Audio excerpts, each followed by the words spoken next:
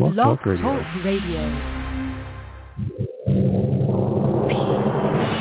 This is All About Wine, the talk show dedicated to the wine industry since 2009, featuring winemaker, cellar master, vineyardist, and tasting expert, Ron.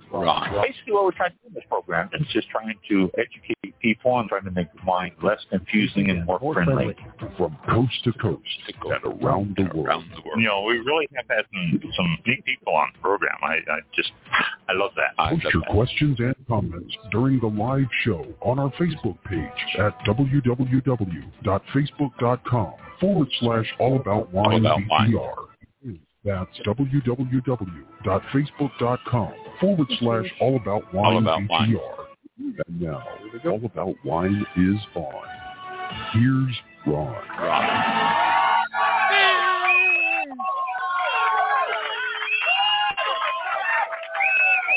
Oh, that's better. There you go. Got to do the exit one on that one. Still shows Twitch and all those other feeds that we're not really on anymore. So gotta change that. Yeah. Anyway, that could be a drinking game. How many times we say all about wine during the show? Yeah, right. Starting there. Take a drink every time you say all about wine. All about wine. So we can just get people drunk and just sit here and go all about wine, all about wine, all about wine, all about wine, all about wine. You shorten it to wine. You say wine. Yeah, there you go. You hear the word wine, you got to take a drink. Another one. Yeah. It's March 31st, the last day of April. I'm sorry, the last day of March, and welcome to All About Wine. All about wine. Yeah, tomorrow's April Fool's Day. Since we're not going to be on tomorrow, we can always do it early. But no, people will get confused. What are they talking about? So, welcome to All About Wine. Like Mike just said, it is the last show of March 2022. Oh my gosh. It's flying past us. Yeah. I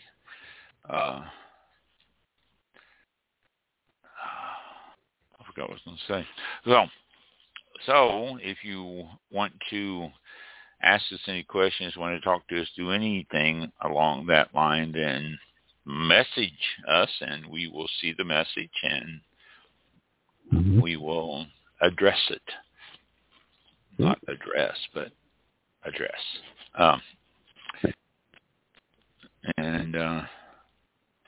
Let's see. Oh my gosh, I'm sorry. I'm sitting there looking at different things to talk about to you guys, and just I was even late with Mike getting on with him before the show because I was looking at different stuff and got myself lost in things, and so. Very easy to do. Yeah, it is. Yeah. And I'm getting lost and stuff again here. I got this site that this is off of Pinterest. This is thing on Pinterest. Pinterest, I don't know if y'all are familiar with Pinterest. It's out there. Everybody should be familiar with it. But Pinterest is best if you get into the little small topics that they have all over the place. I mean, they got general topics and general things, but then they've got their own small topics, and you can go into wine and champagne and glasses and bottles and all sorts of stuff, and they just list stuff and have pictures and all sorts of cool things. Like this one I'm looking at right now, it is expensive champagne, and it's pretty cool. It talks about the 10 most expensive champagne bottles on the planet. I would suppose they would mean Earth. They don't really say, but the 10 most expensive champagne bottles on the planet, and it's a pretty cool site. It talks about a lot, or it shows pictures of a lot of stuff and all that. So, yeah, Pinterest. Not that I get any residuals from Pinterest or anything like that, but you can really see some cool pictures and cool stuff. There's This is, I don't know, is this champagne or is this, no, brandy, Violin brandy. And it is, looks like it's, excuse me, it looks like it's Korean or, I don't know, again, excuse me, scratchy throat has been for a couple of weeks now. But it's really cool. The shape of the bottle is shaped like a violin with the cork area. The top of it's got the neck of a violin or viola. And it's got a bow that comes with it. It looks like a glass bow that comes with it. Pretty cool.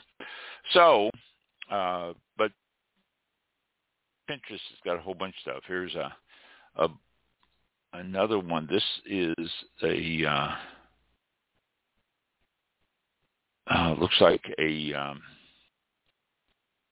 saxophone with the top shaped like a saxophone. It's got the bell on it at the bottom and all that. Some really cool stuff. So these are things you say, oh, that's cool, but you're never going to get. Here's one that's like a machine gun, like the old Roaring 20-inch machine gun, and just all sorts of different exotic bottles that you normally don't see setting up on their liquor shelf. I don't know if you can, this stuff is all, I don't know. So, but you can check it out. You can look at it. You can check it out and see. Again, it is Pinterest, and just go to things like champagne, expensive champagne. This is under expensive champagne, but you can go under expensive wine or anything else, and you can find all sorts of really pretty cool stuff in Pinterest. You can also find a lot of pretty boring stuff or pretty stupid stuff. And so, but on some of those things. Okay. What was something? Oh, Tassel Ridge. Here we go. Tassel Ridge Winery in Iowa. Enchiladas and Iowa St. Croix Rosé. Spicy Spring Meal. Tassel Ridge is I think they're accepting people for wine tastings now. Yeah, they are. Seated wine tastings are available at the winery by reservation only. And wearing a mask in the winery is optional. So if you want to just go and check it out, then you can wear a mask if you're so inclined, but not a requirement.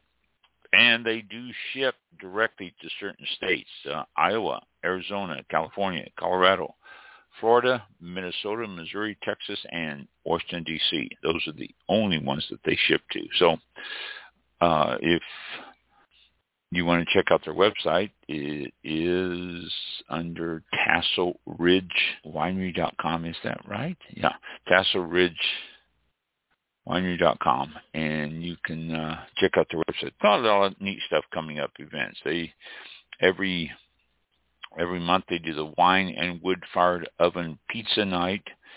I shouldn't say every month. They do that throughout the month. And that's by reservation. Plus, they got a lot of neat wines and a lot of neat stuff going on. And it's a cool winery. I've been there, and it really is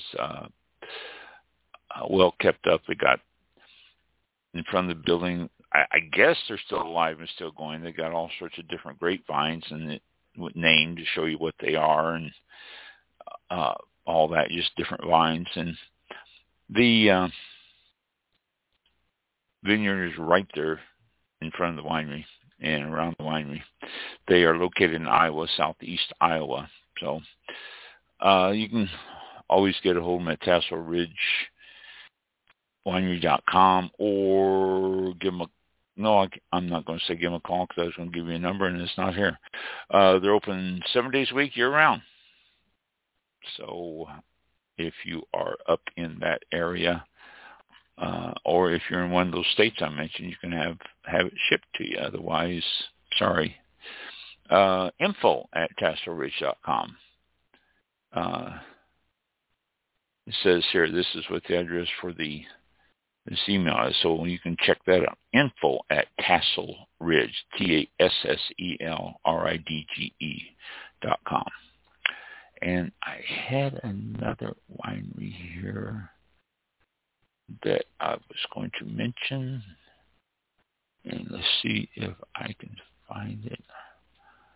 Oh, crap.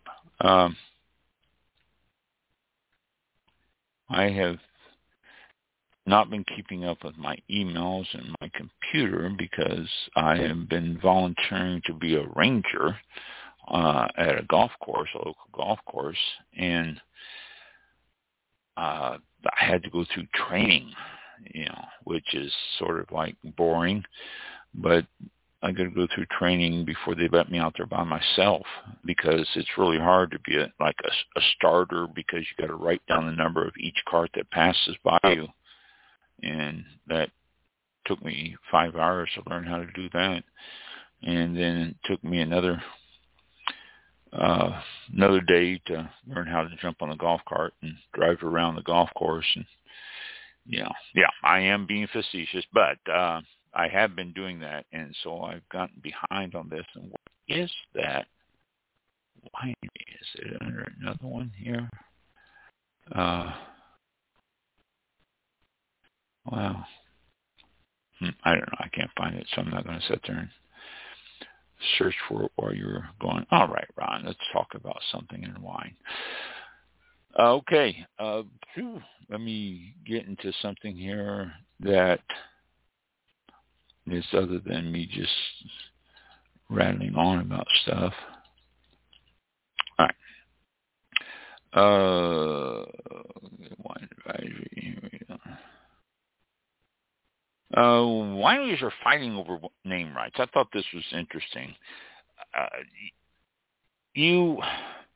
There is a lot of naming in wines. The hardest part about starting a winery is like choosing a name, and not just choosing a name for the winery itself, but also for the wines that you're doing and stuff like that. And it's tough, because you can't think of a name that sounds like another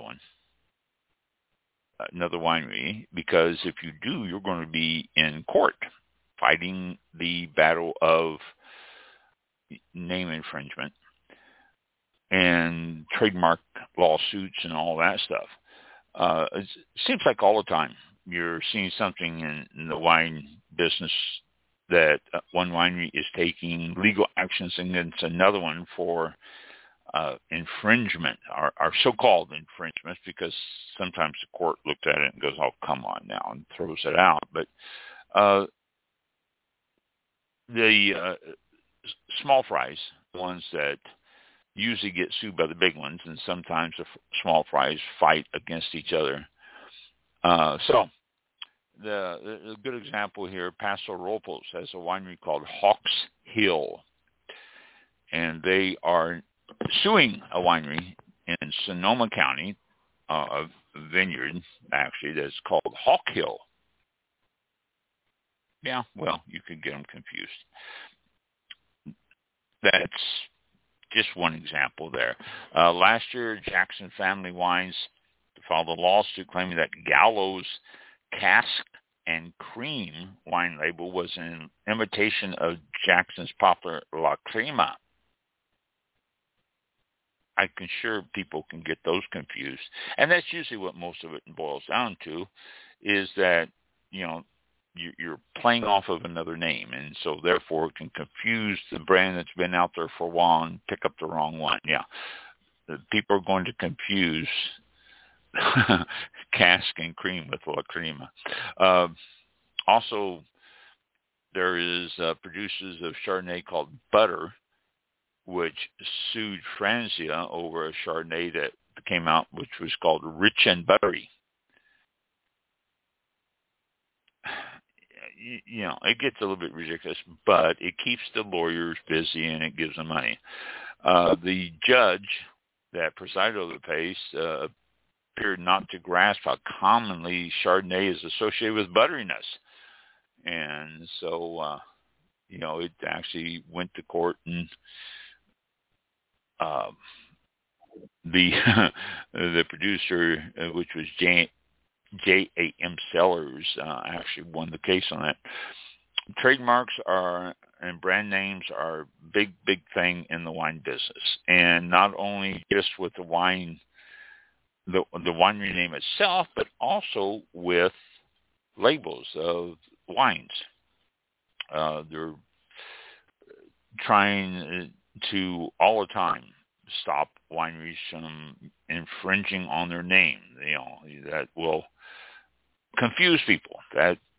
This is my name. You shouldn't use that. And this happens a lot. Even when I had the winery open, I got a cease and desist letter from a winery in Virginia. Yes, from a winery in Virginia that told me, well, the lawyer told me, I need to cease and desist using the name Plantation Blush and all the plantations, Plantation White, Plantation Red, Plantation Blush, and Plantation Spice, which were my basic wines. And they said I can no longer use, particularly Plantation Blush. This was the base of the letter, but then they went on from there and saying, don't use any of the plantations. I'm going, what? And they said they have the name registered, and I picked it up after them, and so therefore I need to quit using it. Well, I checked their date, and they registered theirs in 2005. And we were using it starting in 2001. That's when the winery opened. And so I sent them a very quick letter, not mean, cruel or anything, saying we have been using it since 2001. It's registered in the state, and so therefore we are not selling our wines in Virginia directly, so there should be no conflict. That was it. That was the end. I never heard another word from them. I never heard anything from anybody after that. I thought I was going to have to get our lawyers to send them a letter saying the same thing I did, but my letter was sufficient to have them back off. And the thing is, in the business, you get a lot of that, but sometimes it goes to court because they want to pursue it. And what really happens is the small wineries start looking at, well, maybe we can start selling this in that state.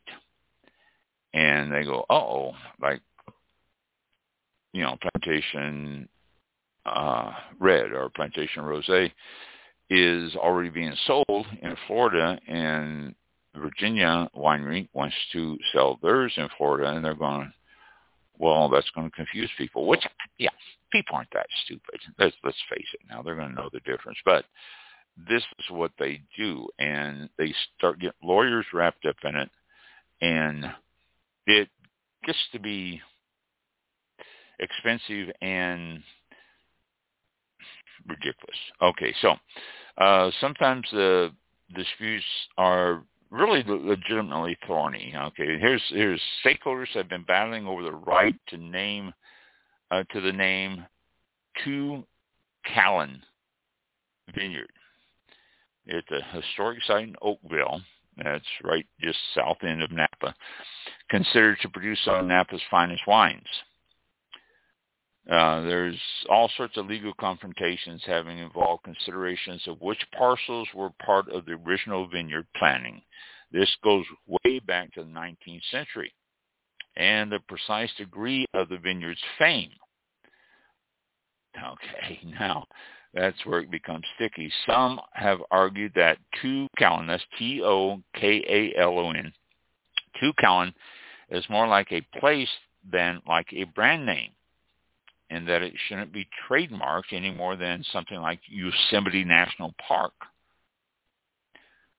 But the latest court decision sided with Two Callan as a brand concept.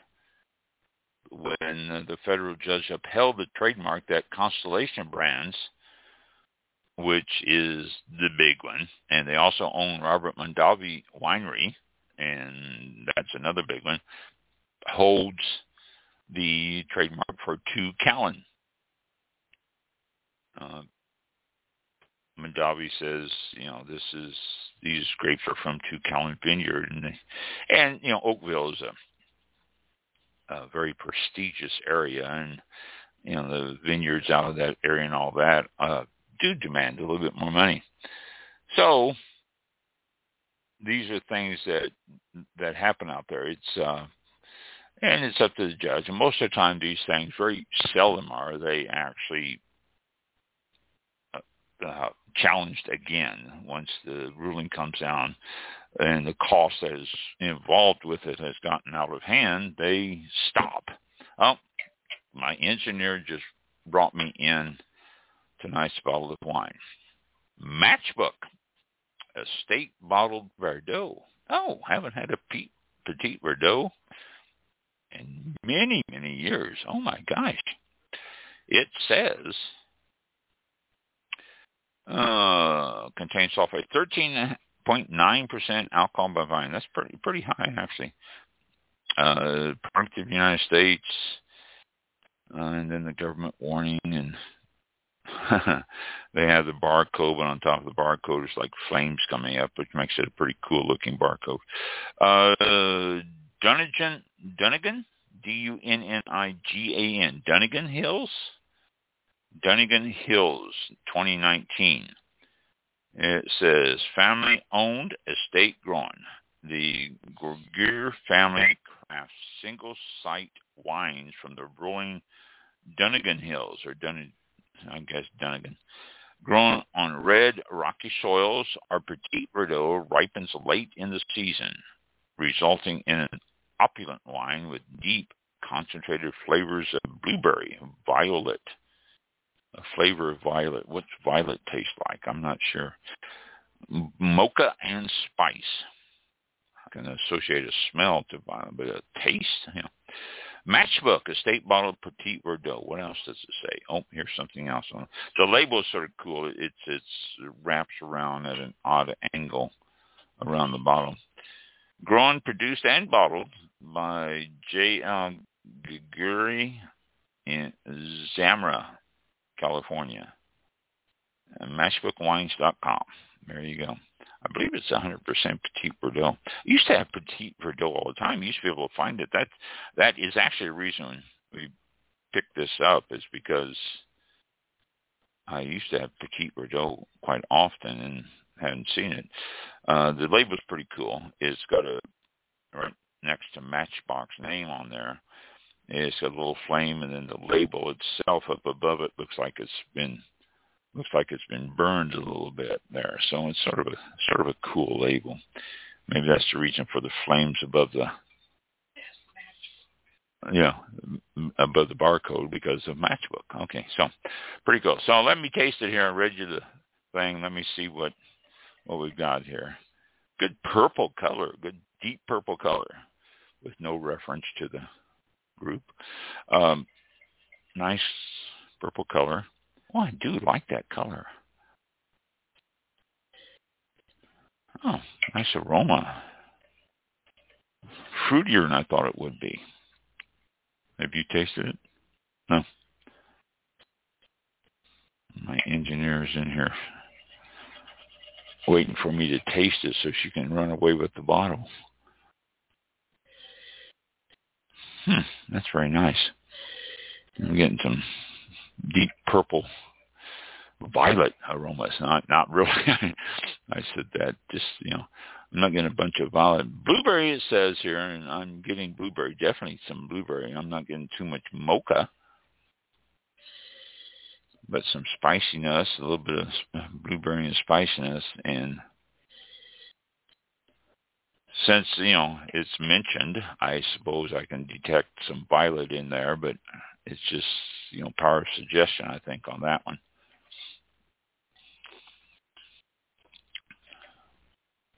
Oh, that's good. I remember why I miss Petit Verdot so much. That's very good. It's got a nice balance of tannins and fruitiness, not real high on acid. Very well balanced on the acid. For those of you into the legs, it's got some pretty decent legs on it. That slow, rather thick moving legs. Okay, here she's pouring me some so I can enjoy it during the show, and then she's going to run away with the bottle.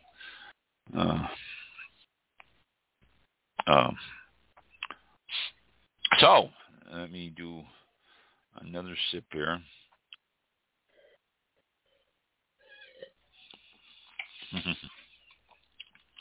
Kitty come running into my room here, my studio, and she took him out because she'll jump up on the computer and start walking over the keyboard, and no telling what that'll do.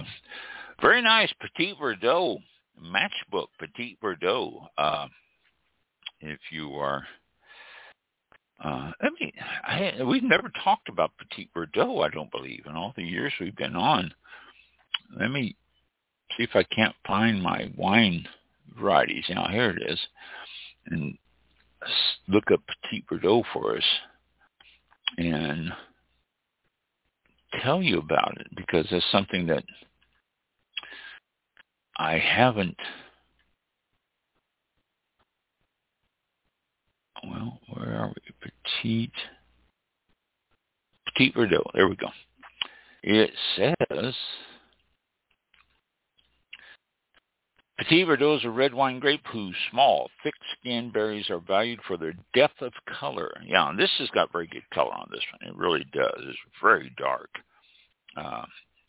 Good, like I say, a deep purple color. And it's definitely, I always look at a wine from the top of the glass toward my fingers. And a lot of wines, you can actually see your fingers and different things. This one is dark, rich, dark color. The deep purple doesn't. You can't see through it at all. It says, traditionally, this variety played a small role in the classic blends of Bordeaux. However, varietal Petit Verdot has now appeared in many regions of Southern Europe, the Americas, and Australia. It's been around for a long time. I remember Petit Verdot many years ago. The wine tends to have a dense violet-black appearance. Yeah, that's what I just said. It's a good violet color. They also have high tannin levels, and the small berries create a high ratio of skin to seed, so that brings up the tannin. This is well balanced, though. Matchbook here did a good job at balancing this out. The 1960s marked the beginning of a new chapter in Petit Verdot's history, though. In Bordeaux, the variety's traditional home, many Petit Verdot wines were uprooted and replaced with more reliable, more fashionable varieties. Merlot, Cabernet Sauvignon, and stuff like that. The variety's declining popularity was not helped by the fact that it poses further problems in the vineyard beyond difficulties with ripening. The vines have relatively weak shoots and canes, meaning that they require careful handling and easily broken or snapped off. And also, the early budding makes them susceptible to a wet or frosty spring, and they are also late ripening, which again puts them susceptible to cold early frost in the fall. The thick-skinned berries make the variety particularly resistant, though, to rot and disease, which is a good thing. 1980 saw something of a renaissance for it. In regions like California and Australia, they started experimenting with the variety in new environments and is now being grown in Italy, Spain, Portugal, Chile, and Argentina. As is the regions in which it has enjoyed most success, all have warm, dry climate in common. And synonyms includes Verdot, V-E-R-D-O-T, and Petit Verdot, V-E-R-D-A-U. So, Italy, 23% of the entire crop in the world is growing in Italy. U.S. 21%, Spain 16%, Argentina 8%, France 7%, Portugal 6%, Australia 6%, and other places around the world 13%. I've always liked Petit Verdot, and this is why, because this is really, really good. And they can be expensive and they can be cheap. This one, I think, was $17, $18, something like that. I can't remember exactly. I know it was just shy of $20 for this bottle. I think it was like 18 something. But you can get them anywhere from $12 on up to $100 or more. I mean, it's here on the list they're showing Petit Verdot for $194. Excuse me. And that's out of Napa too. Napa Petit Verdot. Here's another one at $109 out of Sicily. Excuse me again. Oh, it's allergies and sinus. It's just a combination of everything there, and it's just driving me insane. It's allergies, and then the sinus on top of it. So, let's see. Popularity is really down on some of these here on the list. Let's see if we can list this from the most popular. No, this is listed from the most popular.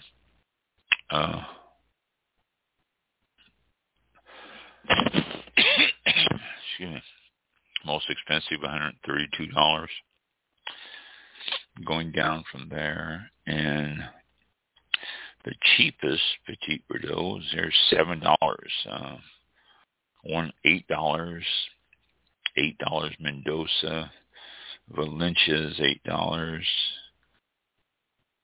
$8, $10. So Petit Verdot, if you've never had it, if you like a red wine, a good dark purple red wine with some nice characteristics, nice flavors, grab yourself a Petit Verdot, because it's always been one that I've enjoyed and always been one that has worked well for taste. And if you're going to pair it up with something, a good braised beef is excellent with it. This suggests lentil soup with smoked ham hock. I can see that. Or a corned beef, possibly. This would go well with that. Wow, we're going to have corned beef tomorrow, and this should go well with that. So, Petit Verdot. All right. I sang the praises of Petit Verdot long enough here. Let me go back to what I was talking about. Here we go. And what did I do? Lose that completely?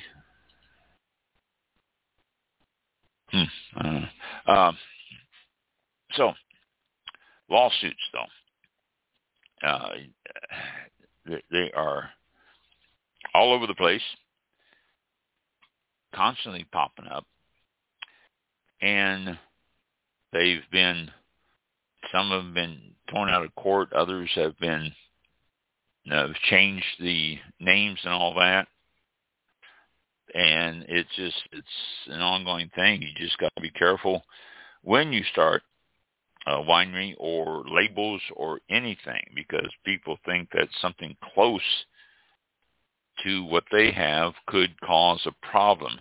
And the thing is, if you are going to start a winery, or if you're in a winery, you're going to do a label or something, be sure to get the thing registered. Be sure to go through your state and get the proper steps, and get that thing recorded and all that, because that gives you a timestamp. And that's really what's stopped any further problems with, Florida State Winery and the names there. So, the proper registrations.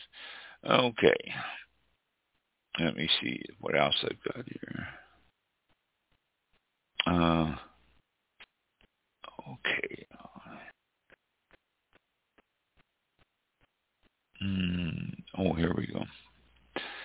Napa wines. Napa's outrageous in their cost. We all know that. It's you get yourself a decent wine, and it's going to run you into some money. The 26th annual Napa Valley Vintners Premier Napa Valley Wine Auction that was just held in February a couple years ago. The wines there sold for an average of $234. Yeah, $234 average. So you can imagine what some of those went for. You can discover Napa wines without paying that much, though, without going over $100 and find yourself some great.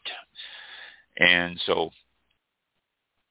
it takes a little searching, takes a little looking, but once you do find them, they're and don't just get it because it says Napa and it's down there. If you get yourself a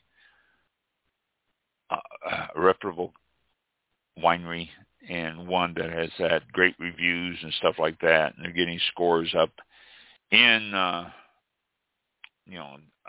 in the 90s, upper 80s, then you can find yourself some great buys and great prices and great wines. Some to look for: Grounded Wine Company, their California Cabernet Sauvignon 2020. You pick that up for $15. Clean, well-balanced showcase what California and Napa can really produce at a good price point. Mill Keeper Napa Valley Chardonnay. Get that for $28. And again, another good example of a fruit-forward, slightly oaked, vanilla-y Chardonnay. Mathiasen Linda Vista Vineyard Chardonnay 2020 for $34. A Post and Beam by Far Ninth Napa Chardonnay, $36. And then Robert Sinsky Vineyard Los Caneros Pinot Noir for $50. So these are good wines, and they have great reviews and good characteristics, and it shows you what Napa's all about, and they're all under the $50 mark. Yes, I know you can find yourself some wines that says Napa for $10, $11, $12, but let's face it, you're getting a $10, $11, $12 bottle of wine. If you want to really show the characteristics of Napa, then start looking for some others like I just read you there. All right. Now, let me get out of that. And I just saw something here.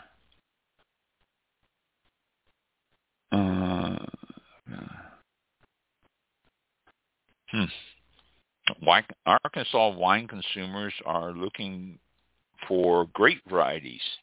They're saying that's one of the most important factors in picking out their wine is the variety of grapes, which I think most people are. I don't think it's just Arkansas. People are finding wine grapes that they particularly enjoy more than others. My sister-in-law and brother-in-law were in town a couple of weeks ago, and they're wine consumers, and they enjoy a Chianti. They go out to eat in Italian restaurants, and they enjoy a Chianti, an Italian Chianti. They also like some nice lighter reds, Pinot Noirs and stuff, Merlots, but they look for the names of the grapes. They don't just look for people's a winery name. They look for names, which gives them the opportunity to try the wineries too. And I think that's one of the good things about looking for wineries that offer a different types of grapes, and you're looking for something, you're finding something that's different, and you're not stuck just with looking for a certain winery all the time. I like it when people start looking for other types are certain grapes with other wineries and all that. I know I'm rattling for a moment here, but I'm just having. Okay, here we go. This is what I'm looking for.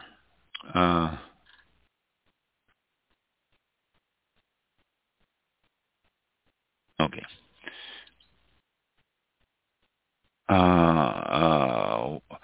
Wine label color is driving sales and communicates the brand. You're going to start seeing wine bottles in different colors, champagne bottles in different colors and all that, because they're finding that it catches people's eye. You've had labels that catch people's eye, but the champagne, there's some champagne companies out there that are utilizing some color schemes from for their bottles, which is showing it. Prosecco is one of them that's really jumping out a lot too. Prosecco brands from Italy are showing colors on their bottles, which labels generate interest. So do colors in bottles generate interest.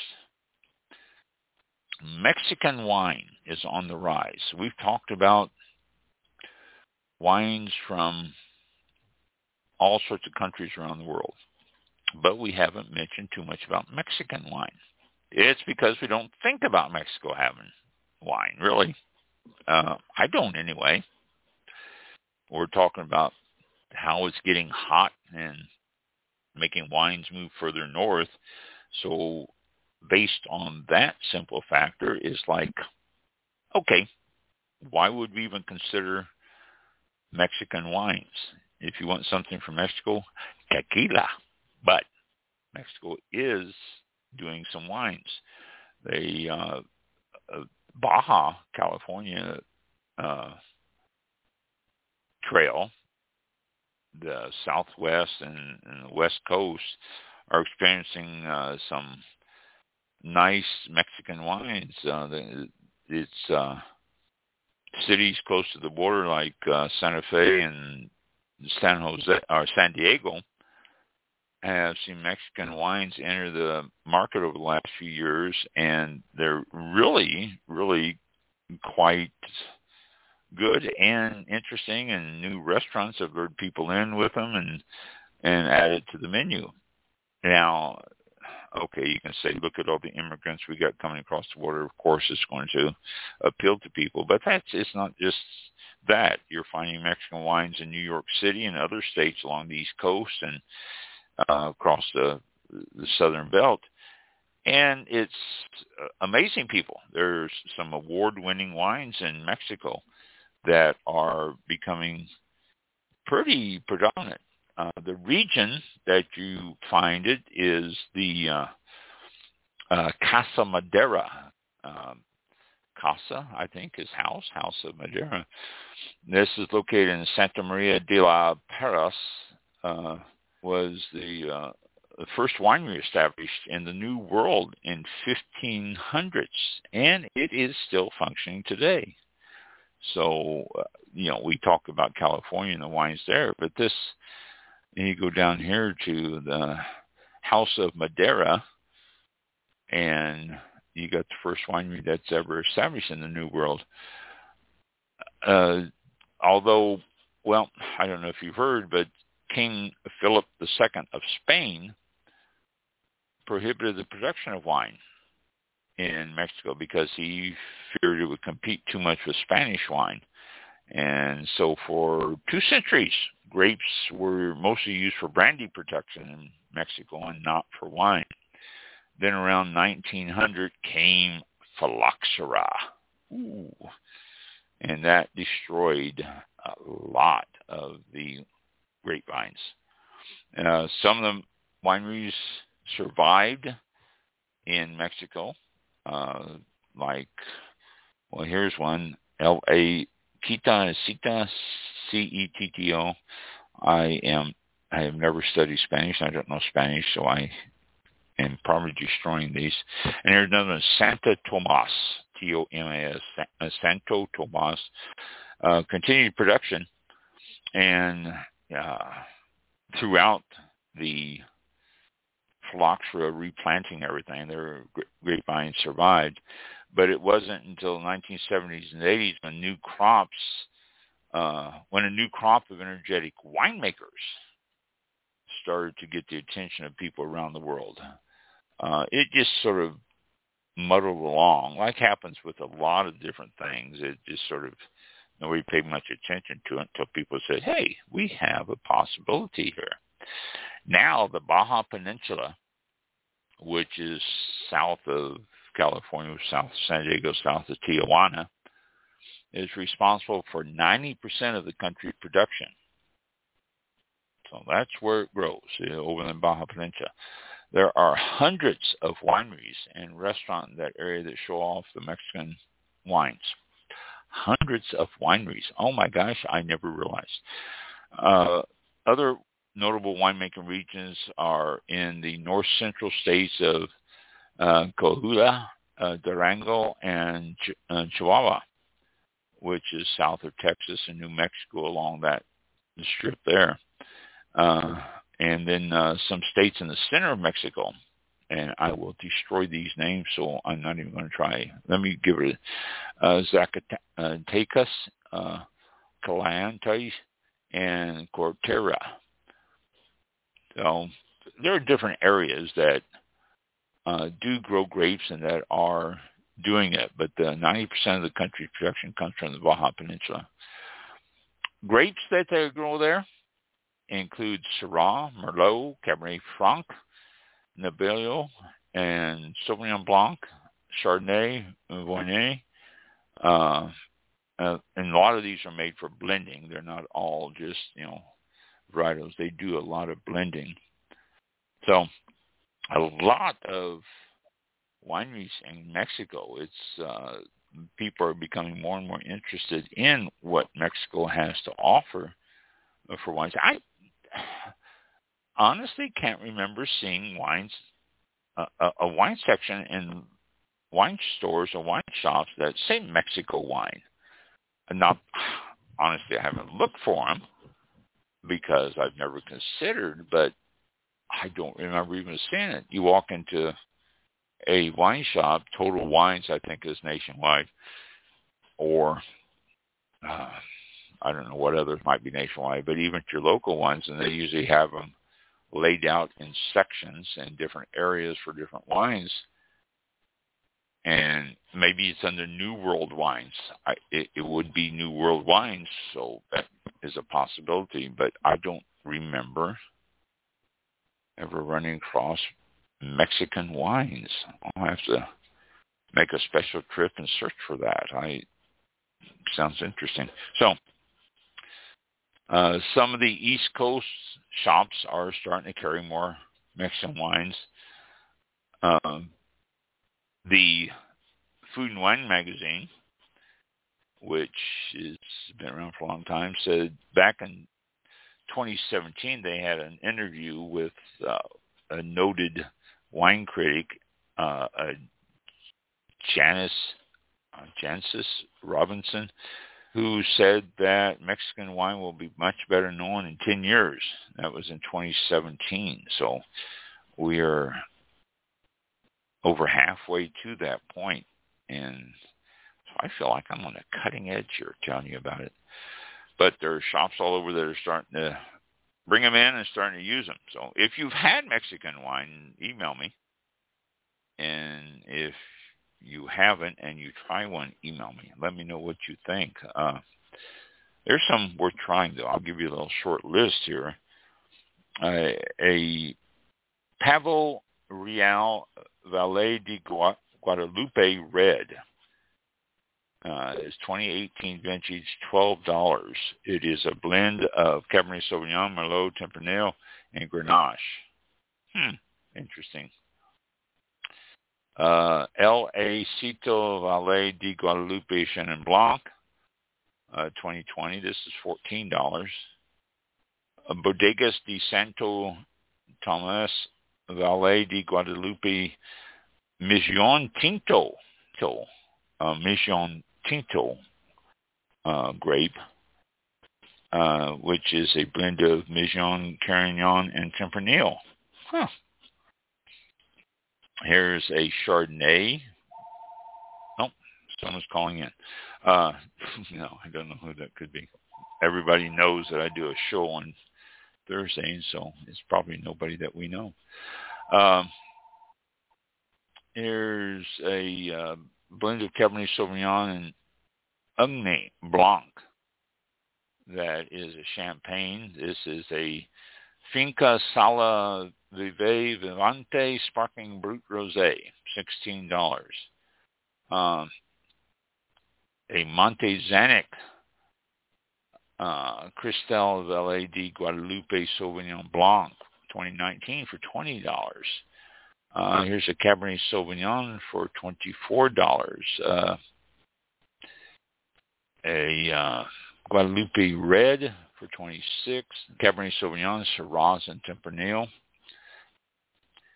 A Rosé for $31, 2019 vintage. Nebbiolo, 2018 vintage, $37. Grand Reserva, this is a blend of Merlot and Cabernet. Unico, U-N-I-C-O is on the label. Unico, $75. And the last one, Monte Zanuck Gran Ricardo Valle de Guadalupe, 2019, for $80. It's,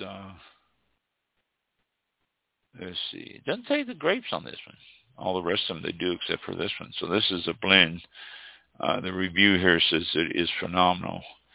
Elegance is an understatement when it comes to this wine. So you can get Mexican wines all over everywhere. I'm going to have to pursue Mexican wines. I'm going to have to look for it and try some Mexican wines. It's an area I have never considered. And I repeat again, if you've had Mexican wines or if you happen to pick up some now and taste it, email me with a review. And I would love to hear what you have to say about Mexican wines. And if you had them before, or if you were, maybe that might be something I can see if I can't get a hold of a winery down there in Mexico. As long as they speak English, because I do not speak Spanish. Maybe we can get somebody on telling us about Mexico and the growing and all that stuff there. Let me leave myself a note on that. Excuse me. Even as we speak, I will try to get myself a note written here so we can pursue Mexican wine. Okay. Mexican wines. Okay. There we go. Huh. That's interesting. I could say I've never been familiar with Mexican wines before. Okay, let's see what else. Quality in Chinese wines are seeing a significant boost in sales of Chinese wine. Winter Olympics was held in South Korea, and because of it, wine sales there jumped up 38%.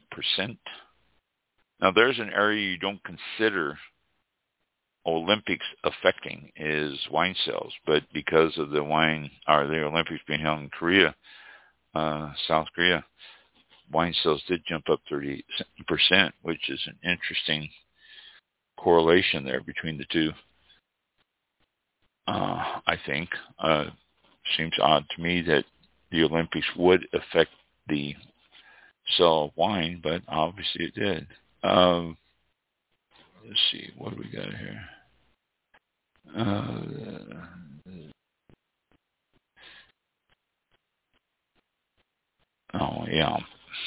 European Parliament's been playing around with resolutions and stuff. They're still doing it. They started this back in February, started to play with different things, different resolutions and stuff, and they're still trying to fine-tune it and all that. Most of these people that are in the Parliament for the European Union are not wine people.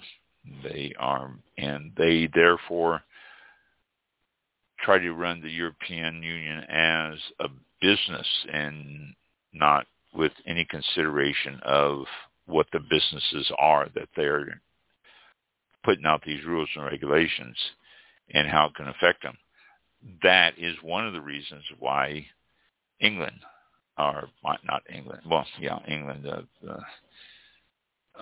Britain got out of the European Union because it was affecting them in some of the rules and regulations that were coming down and all that. And they said, we don't want to mess with this stuff anymore. And so they decided to opt out. And so it's continuing on with some of the rules that they're making that could affect wineries and grape growing and all sorts of different things. It's been ongoing. Let me see if I can find a follow-up here this next week and see, because this one here I have a note on is a month old, and so they might have done something since then, and if they have, then it could stop or start problems. Who knows? We'll find out, but I will make a note and see if I can find anything. Let's see what else we got on this one. Albarino grape is starting to come back. I say come back. It was growing for a while in California now. The Wood family in Livermore has entered the San Francisco Chronicle competition, and one of 41 entries in the Albarino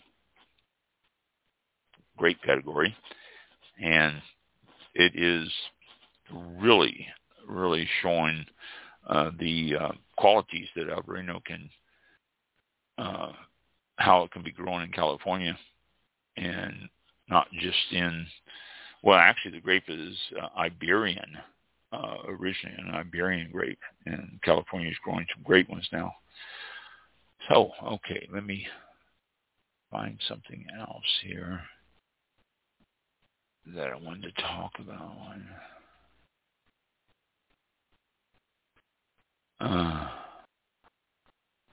France has added, excuse me, France has added another appellation. Their appellations are like our AVAs. Why, I had a blank there. Like our AVAs, and they've added another appellation. So hard to keep up with them. Yes, I know. Tempranillo is starting to really take off in Southern Oregon now. With the little help from climate change, has given it just almost a perfect climate in Southern Oregon from the Tempranillo grape. It's from the Rojo region, and it's growing well in Southern Oregon. Melbeck also is another one that is doing well in Southern Oregon and throughout Oregon. So the microclimates is really helping. The climate change is doing it. I mean, we hear a lot of bad about the climate change in the wine industry, but not all of it's bad. Things like certain grapes are starting to be able to take hold throughout different parts of, well, not just Oregon and stuff, like different parts of the world. Certain grapes are being able to take hold because the climate's switched enough that they can be growing now in those areas where they couldn't before and grow well in those areas.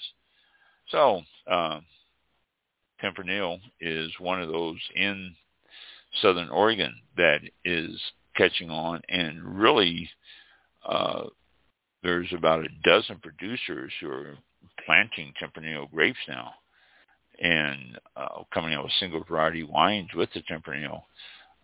California growing, along with, like Cabernet Sauvignon and Grenache, where they're doing blends, but they're also doing some single varietal wines with the Tempranillo. So that's something. Let's see, what's this say here? 265 acres are planted to Tempranillo in southern Oregon, compared to a total of 9,400 acres total that exists in that area of grapevines. 265 are planted to Tempranillo. Not a big percentage, but a big jump over what it has been over the last few years. So we're going to start seeing some Oregon Tempranillo, which is cool. Tempranillo is a good grape. You all have had it, because if you're wine drinkers, you've had Tempranillo by itself, but as blends and stuff. So it is there. Oh, let's see. 2022 harvest is going on. Excuse me. Actually, it should be over now, mostly in New Zealand. And they are having problems finding helpers and work. Between the COVID and labor shortages, it's not just United States labor shortage thing. It's worldwide labor shortages. And New Zealand has been scrambling to get people to harvest, anything down there. And it's something that the repercussions from COVID, and although New Zealand has been pretty, dodged the major bullet from COVID, they've still had their share of cases and stuff. And because of it, it's created labor shortages and serious concerns throughout the country of New Zealand. So, let's see. Let me see if I can find that one other thing that I was looking for. And if I can't, then we will end the show. Oh, crap. Wrong button.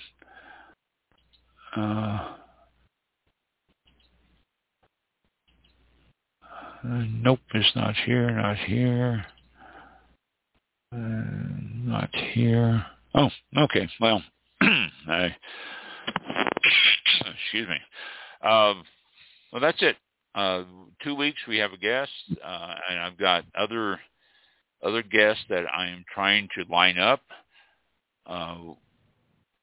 Although Mike and I are working on logistics of it, it looks like we're going to have some guests from England, and we're going to be pre-recording those for this time slot, because that's the only way that we can actually get them and us in a convenient time, instead of having them in the middle of the night, which would be in the middle of the night for them if we aired them on a 7 o'clock time slot, 7 o'clock in the evening. And if we aired them on a time that would be convenient for them, it would put us in an awkward time. So we are working on doing a pre-recorded show where it's convenient for everybody, and we'll be playing the shows in this time slot. I guess on the pre-recorded show, we can post it up on our Facebook page and let people know, and they can listen to us live if they want and have any questions for our British wineries. We can do it that way. So, or we could even have it on Blog Talk Radio. It's it would just be like a morning show or something. 4 o'clock a.m. Welcome to all. Welcome to All About Wine, a special edition. So, we'll let you know if we, as we set the time up, because it will be a weekend recording. It'll be a weekend broadcast, and then we'll replay it on this time slot. But we are still working that out, which should be pretty soon, because we've had wineries agree, and the girl our lady that is coordinating this for us says that she's talked to other wineries and they pretty much agree. So we're going to go forward with this. And then let's see, I've got some others here that we're looking at too.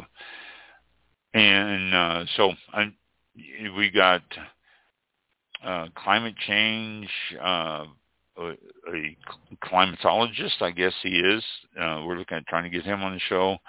And all sorts of different people are contacting us. So if you listen to the show and you're part of the wine industry, get in touch with us. We'd love to have guests on it. You don't have to be a winery owner. You don't have to be something along a vineyard owner or something. Anything that's winery associated or wine associated will be happy. I mean, you look at our list of guests over the last 13 years, and we've been on the fringe of winery and wine topics on a few of the shows, but they all tie in. So we'll be happy to hear from you, and we can get you on the show. You can always email us at our email address, allaboutwine101@gmail.com, and I'll start corresponding with you, and we'll get you booked. Or anybody. What we're getting a lot, too, is not just the people we're talking to. We're getting people who handle their press. We're getting people who are representatives of like a group of wineries and different things like this. Any of that will work. So get in touch. Yeah, do that. Email Ron directly. It's the email address is allaboutwine101@gmail.com. And you can rewind this and listen to that again to get the address. And again. I do have a couple of announcements real quick. Let me get my drums. Boom. There you go. Okay. There we go. Longer than I thought it was. It was like 11 seconds. I thought, great. We are officially now, I just got the confirmation email a few minutes ago. We are officially on Amazon Music. So if you listen to podcasts using Amazon, we are on there, and I will post the link because it's like, I don't know, 300 and something characters long, but I'll post a link to the show page on Amazon and on our social media as soon as I can quote that. Also, 2 or 3 weeks ago, we were talking about the Grand Tour from Wine Spectator and how it wasn't advertised in their magazine, and apparently they heard it. I'm going to go with that. They heard us, and well, they monitor us. Yeah, they're cutting edge. Yeah, most of their articles are from this show. Yeah, really. They say, we need wines. They'll be coming up with Mexican wines before long here in the next, The May 31st edition of Wine Spectator, page 22 and 23, both pages are on Wine Spectator's tour in 3 cities, 3 spectacular tastings, and all the information is in there and all the dates and everything. So they did use 2 full pages to advertise the event now, thanks to us mentioning it on here. At least that's what I'm telling people. So that's very true.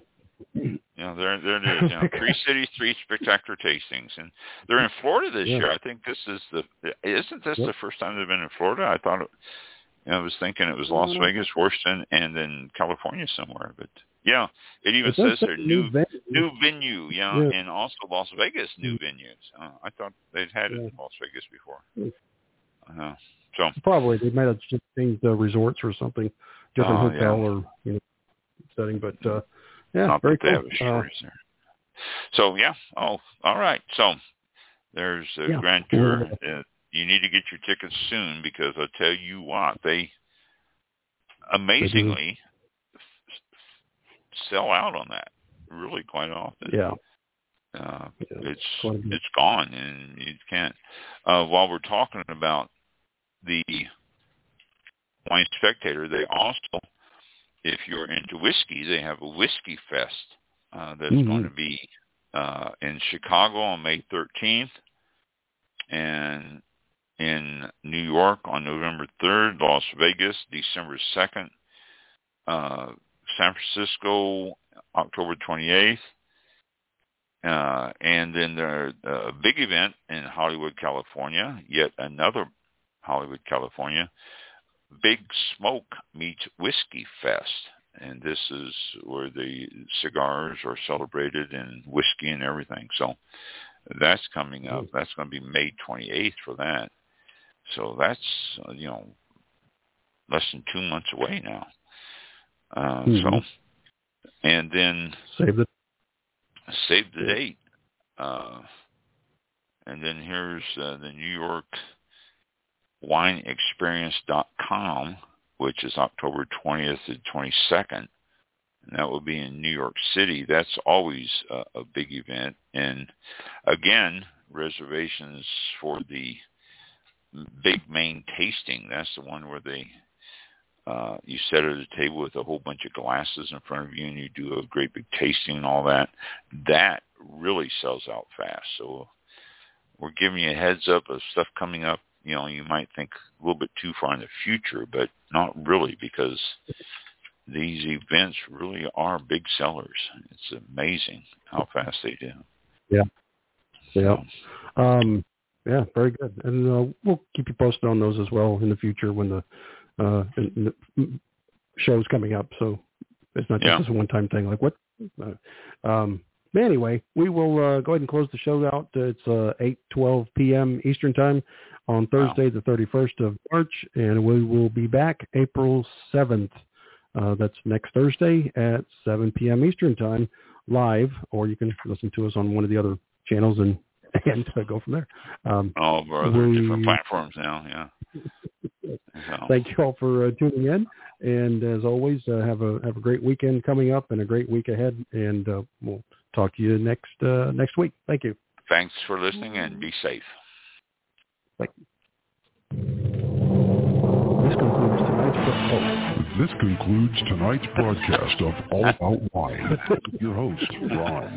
For show information, links to All About Wine on Twitter and Facebook, or to be a guest on this show, visit the show website at www.allaboutwineptr.com. Archived shows are available for download on iTunes or on our show page at blogtalkradio.com/allaboutwine. Thank you for listening. Drink responsibly, and we'll see you next time on All About Wine. All About Wine. That's right. Well, we need a new opening, so we quit doing that. Live. Yeah. People are going, would they shut up? Yeah, right. We're still on here. We're still on. Bye, people. Let's go to the green. We're going to go to the green people room here.